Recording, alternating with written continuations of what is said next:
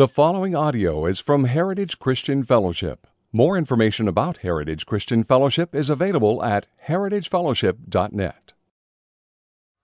Good morning, church. I want to thank Pastor Aaron, Pastor Paul, and the church for having the kind invitation to be here with you today. Before we get started, I got kind of a special announcement. I came this morning here with my wife, Kathy, and today is her 39th birthday. She's been 39 for 5 years now. I don't know, some other women may have that talent, but happy birthday, Kathy.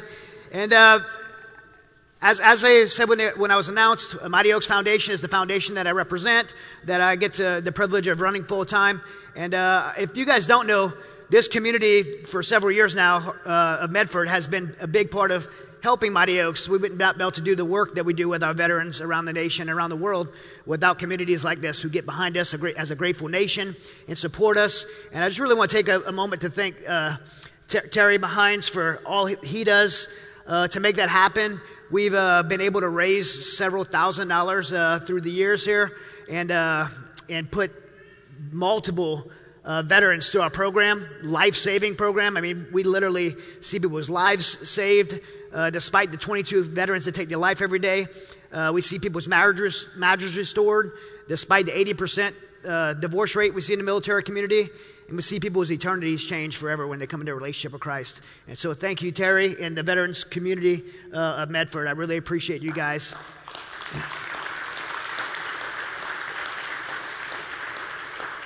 I want to start off with today sharing a story of my time in Afghanistan. I know there's lots of veterans here who had time, both training and abroad. But my story is a little bit unique in the fact that I served in special operations for most of my time in the military. I was part of a JSOC task force, which is a Joint Special Operations Command task force. We have multiple different types of special operations guys brought together for a kind of common cause of going out and killing, catching bad guys. And my job was a little bit unique in the fact that I was called an AFO, Advanced Force Operator, which the best way I know how to describe it is like being an undercover cop. You go, you wear plain clothes, you get to live with the locals. I get to grow a big beard and eat all the local nasty food, which is kind of cool at first, but it gets old really quick. And in this particular day I want to tell you about, it was me and one other teammate. He was a Navy SEAL. The two of us were in plain clothes. We didn't have much for weapons. We each had like a pistol tucked away in our waistband. And we were driving a Toyota Prado, which is like a Toyota 4Runner. And we were driving in the capital city of Afghanistan, the city is Kabul. And we were driving on a road called Jalalabad Road heading into the eastern side of the city. And at this point, pretty much the Taliban was pushed out of Kabul, but every now and then they would come in and do something crazy. And I looked in my rearview mirror and I seen a pickup truck, a Hilux pickup truck, that looked like it was loaded with Taliban, like stereotypical Taliban, tribal clothing on, big beards. They all had AK-47 assault rifles. We even seen an RPG, a rocket-propelled grenade launcher. And we knew these guys were up to no good. And to give you an idea of how many were piled in this truck, we had a joke we'd see in Afghanistan. How many Taliban can you fit in a pickup truck? So the answer is one more, right? They pile in the truck, they're hanging out the sides. There's always one stuck on the roof. Right, and we're like, man, I hope these guys aren't following us. So I did a technique I learned in my training called deviating your route. And so I'm on Jalalabad Road to make a right, and I start making the block, and they continue to follow us. When I get back to my original route and turn right again, turn to my original route, they turned and followed me, which let me know they were in fact following me. But it also lets them know that I know that they're following me, which started a pretty aggressive pursuit. They start chasing us really aggressively, trying to run us off the road. I made a decision to go into the city of Kabul to try to lose them in the busyness of the traffic. I didn't live on a base anywhere. I lived in Kabul, so I knew the city really well, and I thought that I could lose them. Now, I don't know what the traffic's like in Medford. I just got here last night, but I would assume it has nothing on third world traffic, right? No stoplights, no street signs, busier than any U.S. city I've ever been in. And so it became very difficult to lose these guys. Like I'm banging into cars, trying to make my way through, and I got caught in this major intersection called Massoud Circle. As I got to Massoud Circle, I remember the traffic just started to congest and stop, and all of a sudden I didn't really have anywhere to go. Somehow their truck got it through the traffic, got about 20 yards in front of us, and cut off my only exit that I had off that intersection. And I remember a few guys jumped out the back, but probably my most vivid memory is the passenger stepped out, and there was reason it was just so eerie is because he was so cool and calm. He stepped out, he closed the door behind him, he had AK-47 in one hand, and in his other hand he held up making eye contact with me to stop my vehicle. It's a really bad situation. Outmanned, outgunned. In this training experience, this is called being stuck on the X.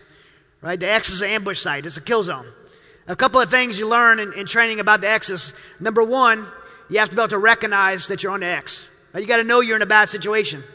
And rule number two, it's pretty simple. Right? You got to get off the X.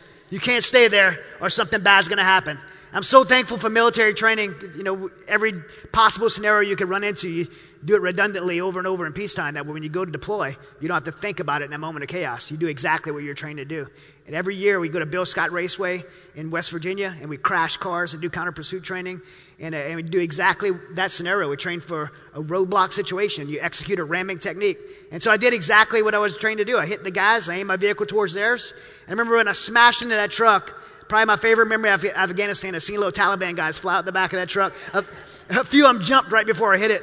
And it spun out the way. And when I hit the truck, there was like this perfect pathway, kind of like this way right here. Perfect pathway to get off the intersection. But as I'm driving off of it, there was one more obstacle. It was like this 100-year-old policeman. He had his uniform on. If you've ever been to a third world country, like these traffic cops, that's their life. That's their whole job, is to own this intersection. And that was this guy. This was his intersection. He's seen what was going on. He's blowing his whistle at me. Beep, beep. He's trying to stop me. And I was going to run him over because I was getting out of there. And so when I was going towards him, he did what most Afghans do and how they survived thousands of years of war. He jumped on the winning team. He jumped on my side. He started blowing his whistle, stopping cars, directing traffic, and actually got us off the intersection and probably saved our life that day. I came here today to tell you that you don't have to go to Iraq or Afghanistan to find yourself on X. You know, many times in life, we're going to find ourselves on the X, and we have to make a decision of what we're going to do. If we're going to stay there and die, either literally or metaphorically, or we're going to press forward and get off the X. The question in life isn't if we're going to find ourselves on the X, it's when we do, what are we going to do about it? In my own experience of my life and my job of working with many military warriors who are dealing with combat trauma, essentially stuck on the X, I've really learned it comes down to one thing. It's a choice. A choice that we have to make if we're going to stay on the X's in our life, or we're going to get off that X and move into the lives that we are created to live. God didn't just create us just because. He created us for a purpose. And God has a plan and purpose for each and every one of our lives. Whether we have a relationship with Him or not, He has a plan and purpose for each of our lives. He created us for a purpose. In Jeremiah 29:11, it says, "For I know the plans I have for you, declares the Lord, plans to prosper you, not to harm you, plans to give you a hope and a future." And when we find ourselves on the X in our life, and we will, if we press forward, trusting that promise that God has for us, we're going to find victory in the battles of life. I wish I could say that I always moved forward when I found myself on the X, that I knew the promises of God or even trusted the promises of God, but that's just not the case. In 2007, I came home from my 8th and last deployment from Afghanistan. I was diagnosed with PTSD. I was dealing with debilitating panic attacks and anxiety and just massive depression. And I didn't follow those two simple rules. One, I didn't identify that I was on the X. I didn't want to recognize my situation because of pride or shame. And because of that, I couldn't make that second choice to get off that X. I chose to stay there for a period of almost 3 years. And I emphasize, I made a decision to stay there and not get well for a period of almost 3 years. And it almost cost me everything. My struggles in my life, I don't believe began in Afghanistan. I believe they started way before. I come from a Marine Corps family. My father was a Marine, who's infantry Marine in Vietnam. And I know there's probably some Vietnam veterans in here, and I always have to say, growing up with a Vietnam father, just thank you for your service to Vietnam and welcome home, because I know you guys didn't get the welcome home that we got when I came home. My father came home and struggled. Not only is my father a Marine, by the way, my two sons, my oldest son, Hunter, is a Marine. He served in Afghanistan, and my youngest son, Hayden, just graduated Marine Corps boot camp a few months ago and is in training to become his job in the Marine Corps. So big Marine Corps family. But when my father came home, again, he didn't get that support. He didn't get that service. He never got well. He was a very angry man, lots of alcohol in his life, lots of women. He was a very violent man. And if anybody's ever grown up with a father like that, it's a very dysfunctional home, a lot of physical abuse in our home. And I don't mean spankings with belts. I have kids, so I'm down with spankings with belts. But I mean fist-to-face physical abuse, and I'm not okay with that. I grew up that way. I mean, if anybody's ever grown up in a home like that, siblings get really close. And so my brother and I, he was a year older than me. We took the brunt of that physical abuse. We bonded through that, and we became very close. And in that, I was about 13 years old, and he was about 14 years old. And we decided, hey, let's join the military when we get old enough, and we can escape this lifestyle, have a fresh start. We grew up in southern Louisiana, so we were always in the woods playing military. We were in the bayous and the swamps. I loved to swim growing up, and I remember we were watching this Navy SEAL video, and I seen this Navy SEAL coming out of the water. He had like his face painted green. He had a boonie cover on and seaweed coming off his scuba gear and an M16. I'm like, I want to do that. Like, that's what I want to do. But I don't want to join the Navy. And sorry for any Navy people in there.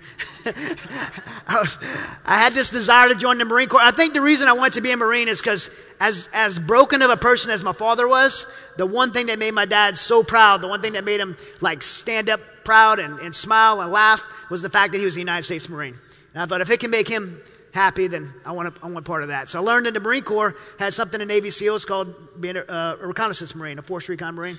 And so that's what me and my brother decided we were going to do. We started learning about it. We started, at early age, we started running and swimming and eating better, things you don't do in Louisiana.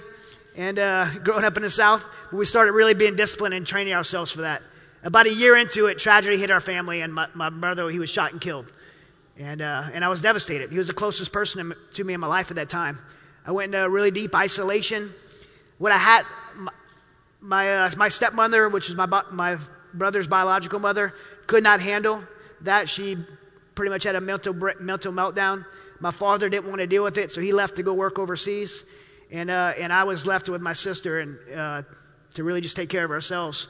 And I went into very deep isolation, depression. The one thing I kept focused on, however, was that goal that me and my brother set. And so I just kept physically training. When I was 17 years old, I probably was not going to graduate high school because of trying to work and go to high school at the same time. So I went to a Marine Corps recruiter. I'll never forget his name, Staff Sergeant Brown. And I won't forget his name because he, I think, forever changed my life and probably saved my life. He heard my case and made a plea for me with the Marine Corps to get me in the Marine Corps without a high school diploma. And I was 17 years old. And I made a promise to the Marine Corps that I would get my GED my first year in. And after Marine Corps boot camp and infantry school, I made it to 29 Palms, California. And I got my GED. And all these years later, I have an MBA. I can't spell it, but I got one. Right? And I joke, but the truth is, I'll always be thankful. People join the military for different reasons. But for me, I'll always be thankful for the military, for the Marine Corps, for giving me that second chance at life, that really clean slate to start over on my own. And I just really embraced that at a young age of 17 years old. And I had that goal set to become a recon Marine, which is very difficult, especially at a young age, the 80% attrition rate in most special forces to make it in. And I made it. And I remember just being so determined to make it into that job at that age. And it was everything I wanted. There's so many great jobs in the military, and I've seen all the veterans that stood up, and I'm sure it represents so many incredible jobs in the military. But for me, there was no better job that fit my personality, my drive, my desire to do what I wanted to achieve in the military. The problem was, it was 1993 when I went in, and there was no wars going on. And and some of the ladies always ask me, why would you want to go to war? Well, the best way I know how to describe it is, like, imagine you get this, like, you get a beautiful dress, you get your makeup done, you get your hair did, you're all made up and want to go, but you're all beautiful and you have no place to go. That's what it's like being in the military during peacetime. You like get all trained up and you don't have any place to go. And none of us really, I think, after we go to war, actually want to go to war.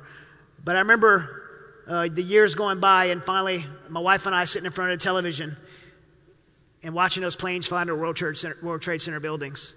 And I was assigned to 3rd Force Recon Company at the time. I was a sergeant and a team leader there. And I knew, watching those planes crash into those buildings, I knew my life would never be the same. I knew we're going to war. This is not going to be something that just is going to go away. And I remember everyone rushed to our unit, and when everyone got to the 3rd Force, which is our unit, when everyone got there, no one was like, oh my gosh, we're going to war. Everyone was like, hey, what's up, sir? Like, when we going to do this? The military was extremely motivated. Everyone wanted to deploy, and everyone kind of had to wait their turn to deploy. I got a chance to try out for the JSOC task force. I got on. I got everything I asked for. Over the following years, I would go 8 times to Afghanistan. When I got there, the very first time, I would have said that I was completely ready to do my job. I mean, one, I wasn't a kid anymore. I had been in special operations almost 10 years. So I had tons of training. I was I was with the best Tier 1 special operations unit I could possibly be with. The military has these, what's called pillars of resiliency to be ready to do your job. Mind, body, spirit, social. I remember thinking, well, I'm mentally ready to do this job. Physically, the best shape of my life. Socially, I'm with the best team I could be with. And spiritually, well, I got the word Christian stamped on my dog tag, so I'm good to go. But the truth is, I didn't really have a relationship with God or have a strong spiritual foundation.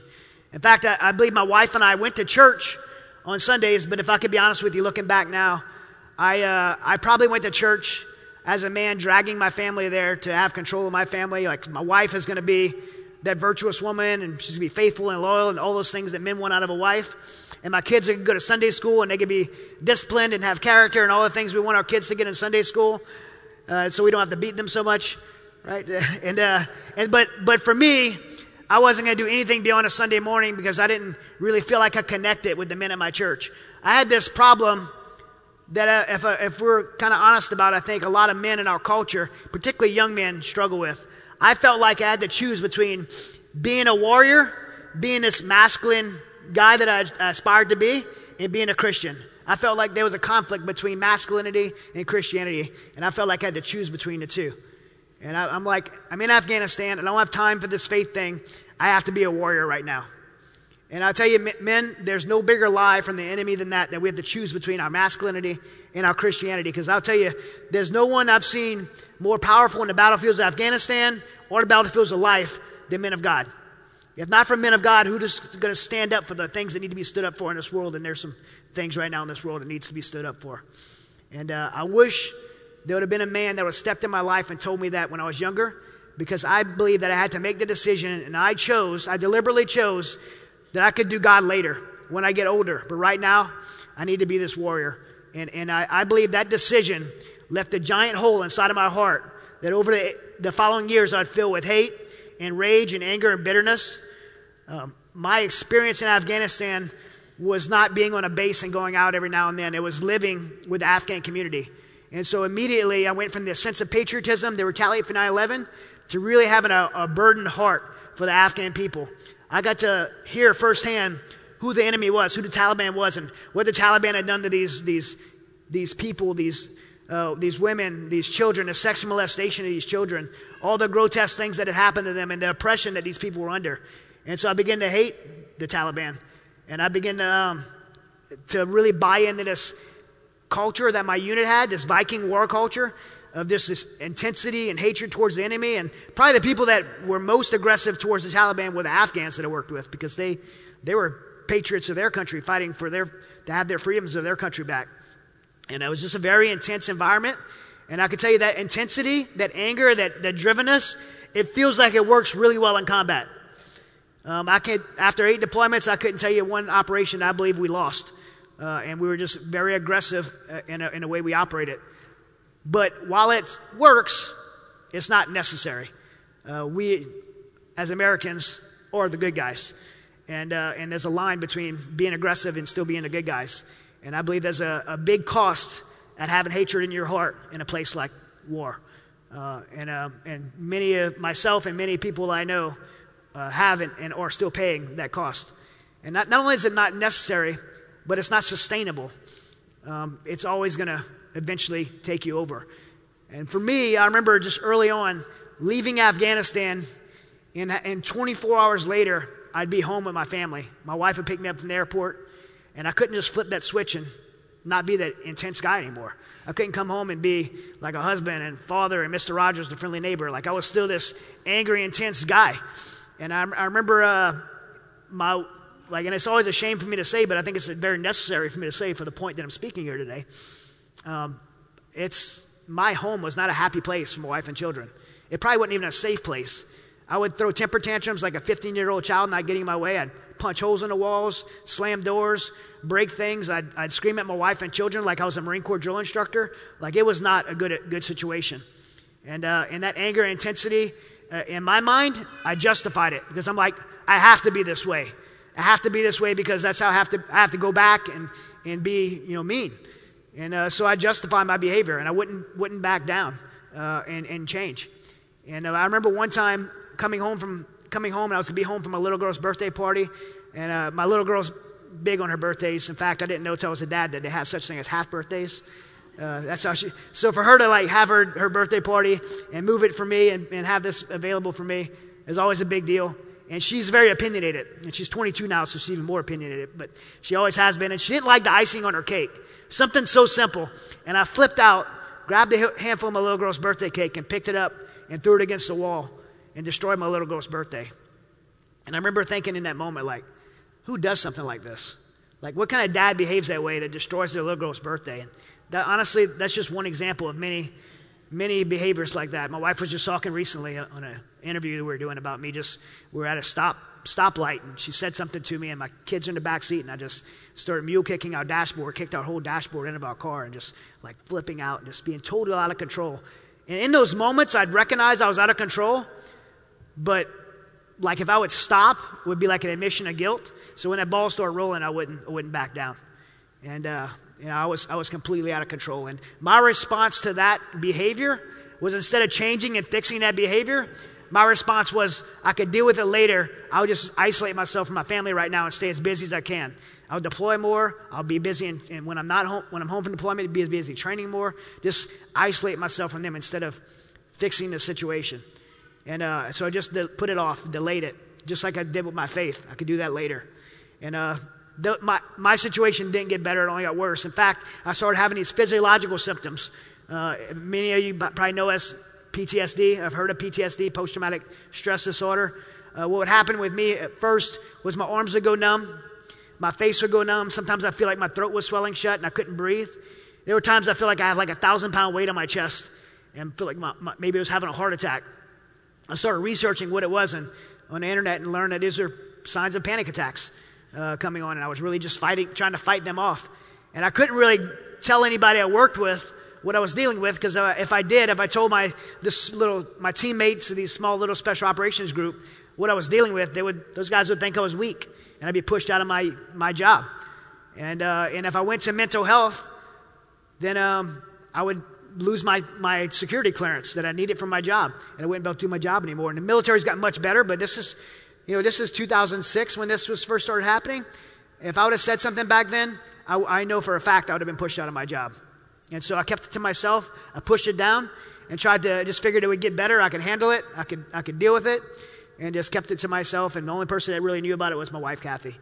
And it didn't get better. It got much worse. Those panic attacks started to come on out of nowhere, overwhelming. I would have moments to where I'd lose gaps of time, like hours, and then sometimes days where I'd feel like I woke up out of a fog. And then I started having these symptoms during some really intense moments in Afghanistan called disassociation. It's where your mind kind of sees everything almost in a bird's eye view of yourself, and everything's a little bit delayed. So it's almost like you're out of body kind of experience. And then towards the end of my deployments, we had this moment where 12 of our teammates were captured. All of them were killed. 2 Americans, 10 Afghans. And you may not think it's such a big deal that the Afghans were killed, but to me it was. Like these Afghans were my brothers. Like I lived in their homes for 3 years. I ate dinner with their families. I played soccer with their kids. I love these guys, and I would have died for them, and they would have died for me. In fact, I believe they did die for me. And if I was hanging on by a thread in that moment, that thread was broken, and the wheels really began to fly off. I did one more operation after that, and I remember coming back from that operation. I was only with local nationals, with Afghans. I remember coming back from that and realizing that it was almost like waking up out of a dream. And those parts I couldn't even remember. And I thought, well, I'm not only putting myself in danger now by not saying anything, I'm putting other people in danger as well. And that was enough for me to finally speak up and say something. And when I did, I was, just like I suspected, I was brought home. I was put before a clinical psychologist. I remember Kathy and I sat before a psychologist. And I was diagnosed with severe chronic PTSD, post-traumatic stress disorder. I could sit up here and talk to you guys for all day about PTSD and what it is and what it's not. I do not believe the word disordered is an appropriate word. Our body has a very natural response, a God-given response to when we do or see things that were never meant or created to do or see. And that's not a disorder at all. Our body's doing exactly what it was meant to do. However, the symptoms of PTSD are very, very real. The level of panic that I was in and the stress that I was in, and many warriors coming home, are in is indescribable if you ever experienced it before. The word panic attack gets thrown around a lot. Sometimes my daughter will say, I was in traffic the other day and I had a panic attack. That's not what I'm talking about, and not minimizing that.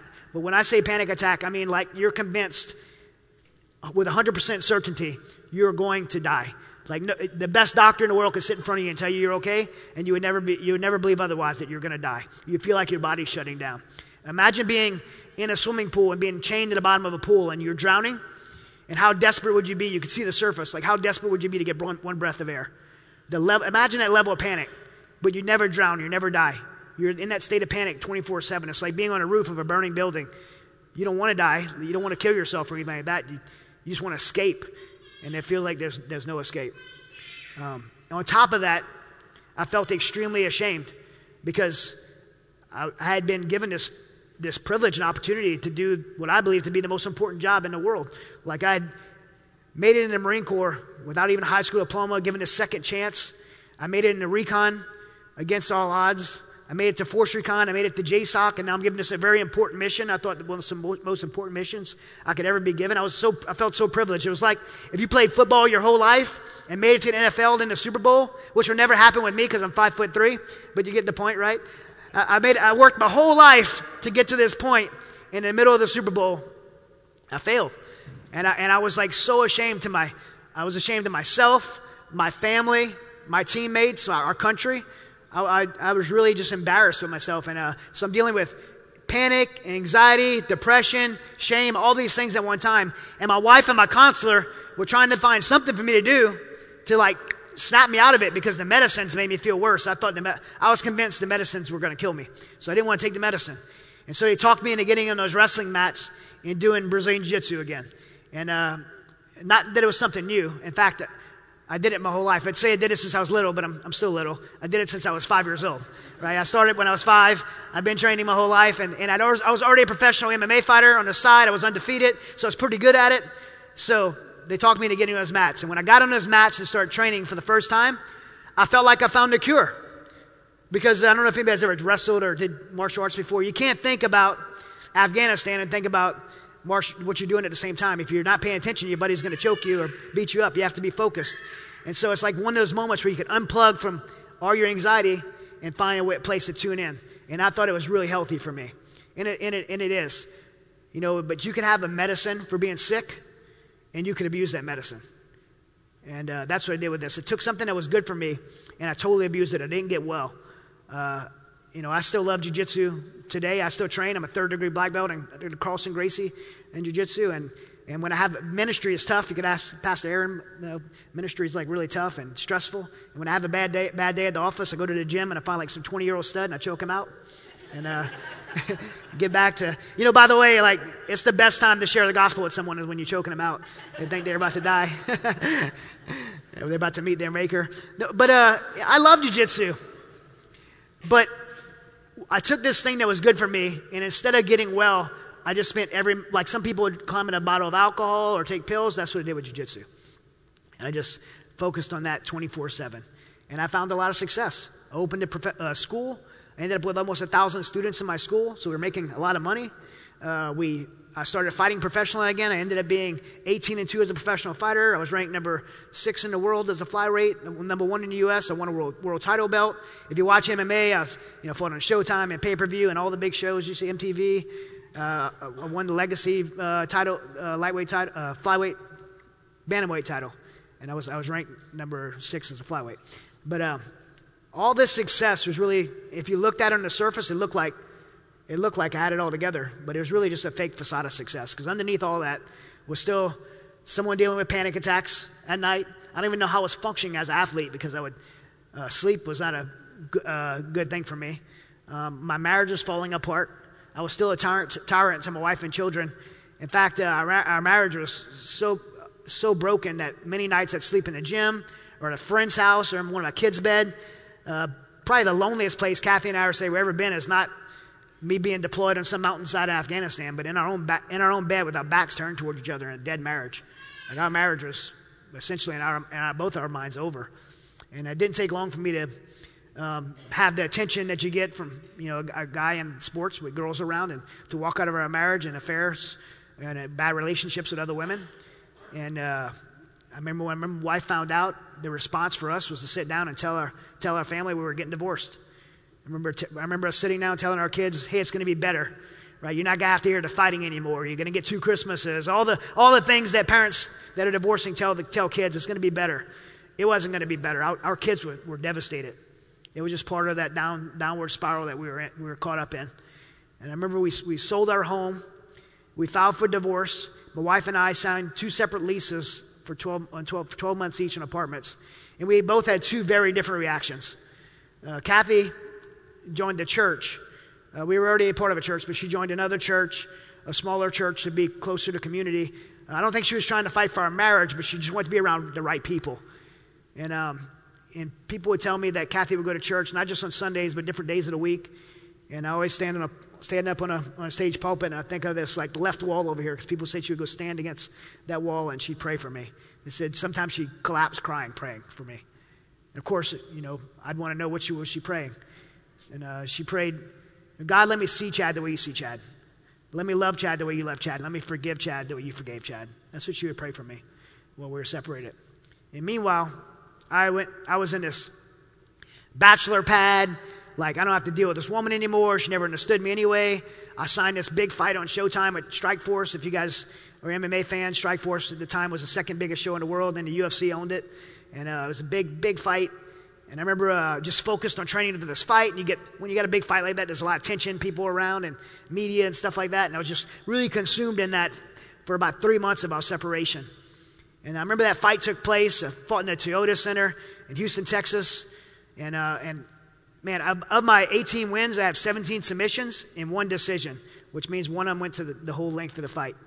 And this fight was like my Rocky Balboa fight, like back and forth. If anybody's a fight fan, like I knocked Humberto de Leon down every round, and he knocked me down every round. It was a war back and forth. I remember fighting so hard to win that fight, and when it was over, I had never been to decision before. And I remember the announcer announces 1 judge for Humberto de Leon, 1 judge for me. It's going to be a split decision. And I'm like, I can't even remember what happened because I've been punched in the head so many times.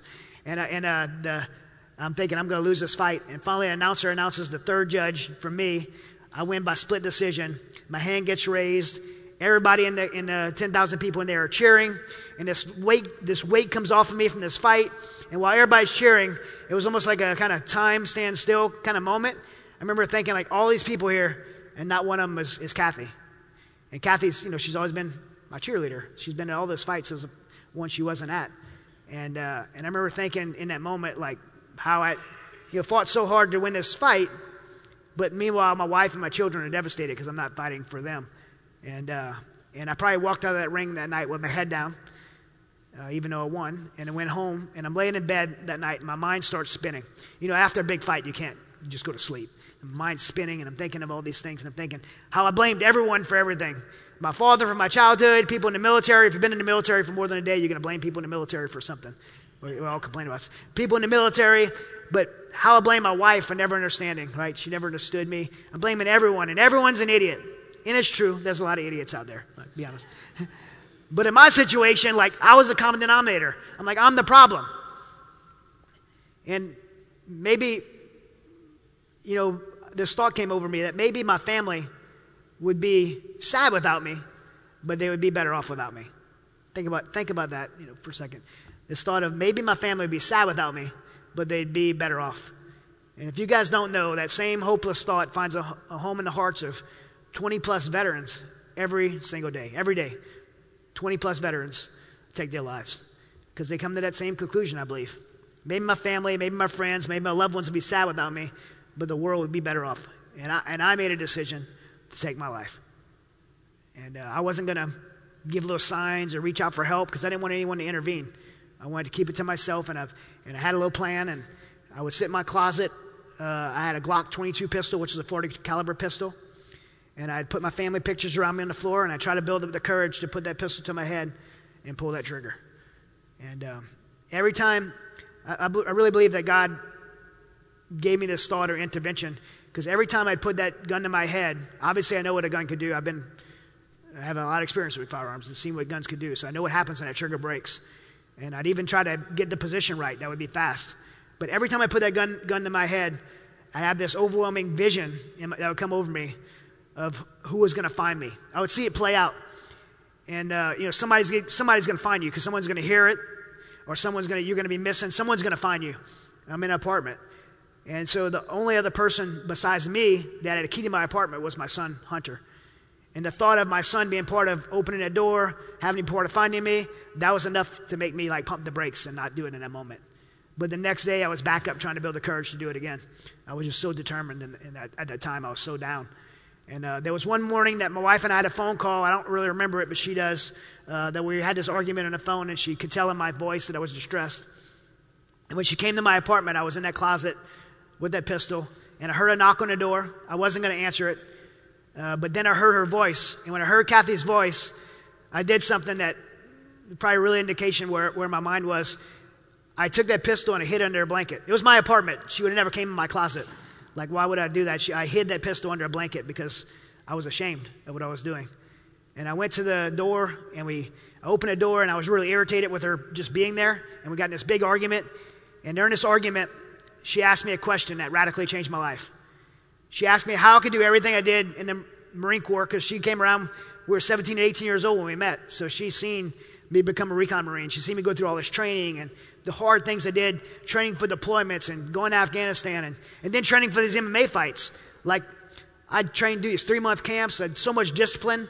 Like with my diet, I'd lose 30 pounds. I'm not a big guy. Like losing 30 pounds, bones in my face, look like a Holocaust victim. Like the amount of discipline it takes to do that kind of training.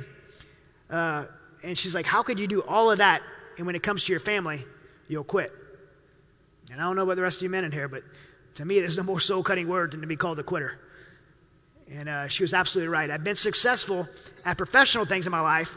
When it came to the most important things, being a husband, being a father, being that young 17-year-old kid that stood on those yellow footprints in Marine Corps boot camp and made an oath to myself, to my country, to the Marine Corps, that I was going to do something important with my life, really embrace that second chance at life.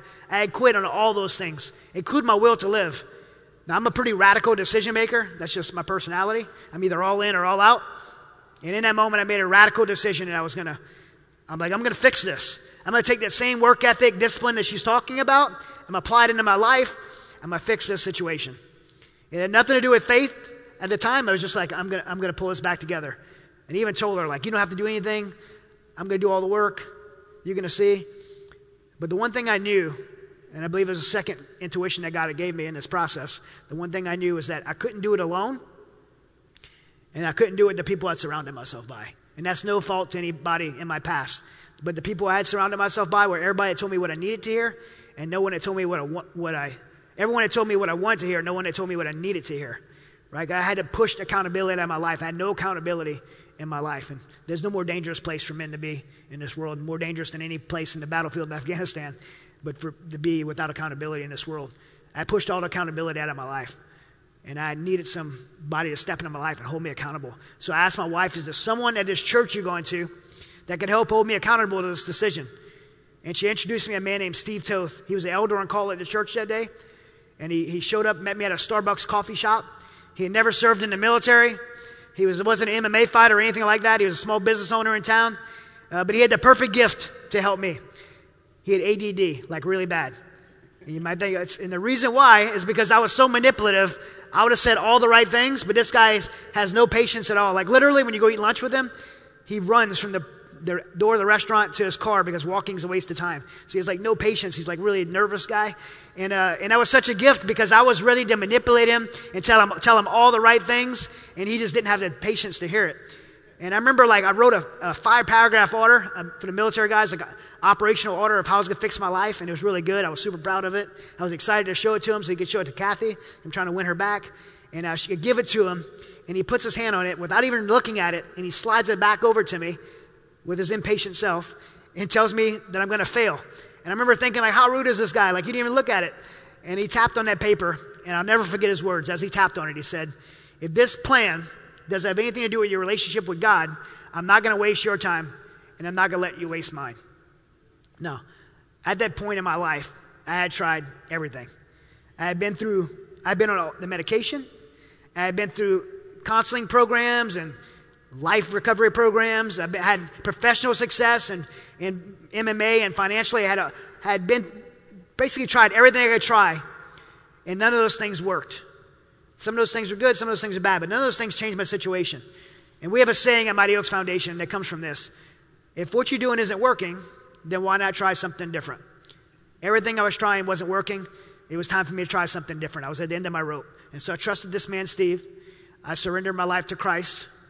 And beyond that decision, Steve mentored me for an entire year in biblical manhood.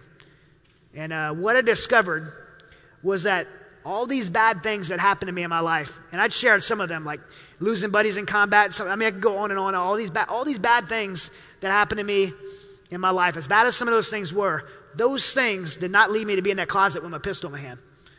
What led me there were the choices that I made in response to those things. And I never lost control of the ability to choose. And now, even though I couldn't change the incidents in my past, I couldn't go back in time and erase those moments, I could respond to them differently because he was teaching me a biblical model of how to respond to those things. And when I started being very intentional about making decisions and responding to the hardships of my life in a different way, in a biblical way, I began to find restoration in my marriage, in my family, in my own brokenness. I began to find hope for the first time in a very long time. And ultimately, I found what I probably sought my whole life and what most of you probably have sought your whole life. I found purpose. We were created to have purpose. Without purpose, we kind of wither up and die. If you want to know why 20-something veterans take their life every day, it's not because of what we've seen or did. It's because we had an important purpose one day, and then one day we woke up and we felt like there was no more purpose moving forward. But there is. God has given us a purpose. If we're still breathing, we have breath in our lungs, we have purpose. And we have to find it. Mark Twain says it like this. It's one of my favorite quotes. The two most important days in a person's life are the day that they're born and the day that they find out why. When Steve Toth introduced me a life I believe I was created to live, I found out the why. And it was to share what I had discovered with others. You see, I thought I was the only one that was dealing with what I was dealing with. I thought I was the only one that could be struggling the way I was. And when I finally stepped off that X and into that purpose, I realized that there was others struggling. There was 22, in fact, at the time, 22 veterans a day struggling so much that it took their life. There was 80% of my brothers and sisters divorcing after their families after combat. 30 to 40% of people were coming home and being diagnosed with PTSD, dealing with those same panic and anxiety issues that I was dealing with. Other people were struggling. And I felt like I had been dying of cancer, and Steve Toth had given me the cure to cancer. Like, you can't keep something like that to yourself. You have to share it. You're obligated to share it. And so I believe God put a deep burden on my heart to share what I discovered with others. And that birth resulted in the founding of Mighty Oaks Foundation. When Kathy and I decided to start Mighty Oaks Foundation, we were only about a year after out of our own battle. We were still bleeding. And so we probably, to anyone outside, had absolutely no business starting a ministry.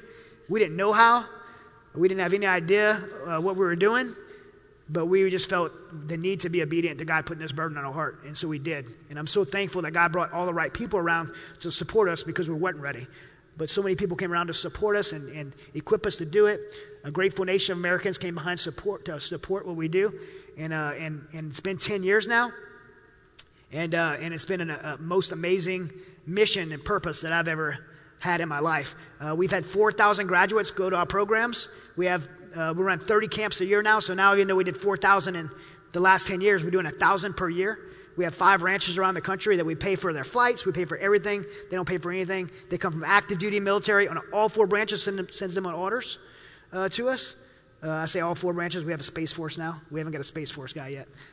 But we have those ranches that we do 30 times a year. And the week-long camps, we have aftercare programs. And then I go to bases around the world and speak to active duty troops on resiliency, spiritual resiliency. I've been able to speak to over 150,000 active duty troops at bases around the world, including Marine Corps boot camp, where for the past 5 years, the Marine Corps lets me go every quarter and speak to all the Marine Corps recruits and give them a book called Path to Resiliency.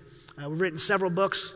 I'll share one of them here with you in a second, but we've been able to give away over 100,000 copies of my books to the troops to help them be more spiritually resilient and be on the front end and understand what those pillars of resiliency are, that you could be a man of God and still be a warrior. In fact, being even a more resilient, more combat ready, and more resilient warrior by being a man of God early on, understand that, and they don't have to decide later on when they're sitting in a closet with the pistol in their hand.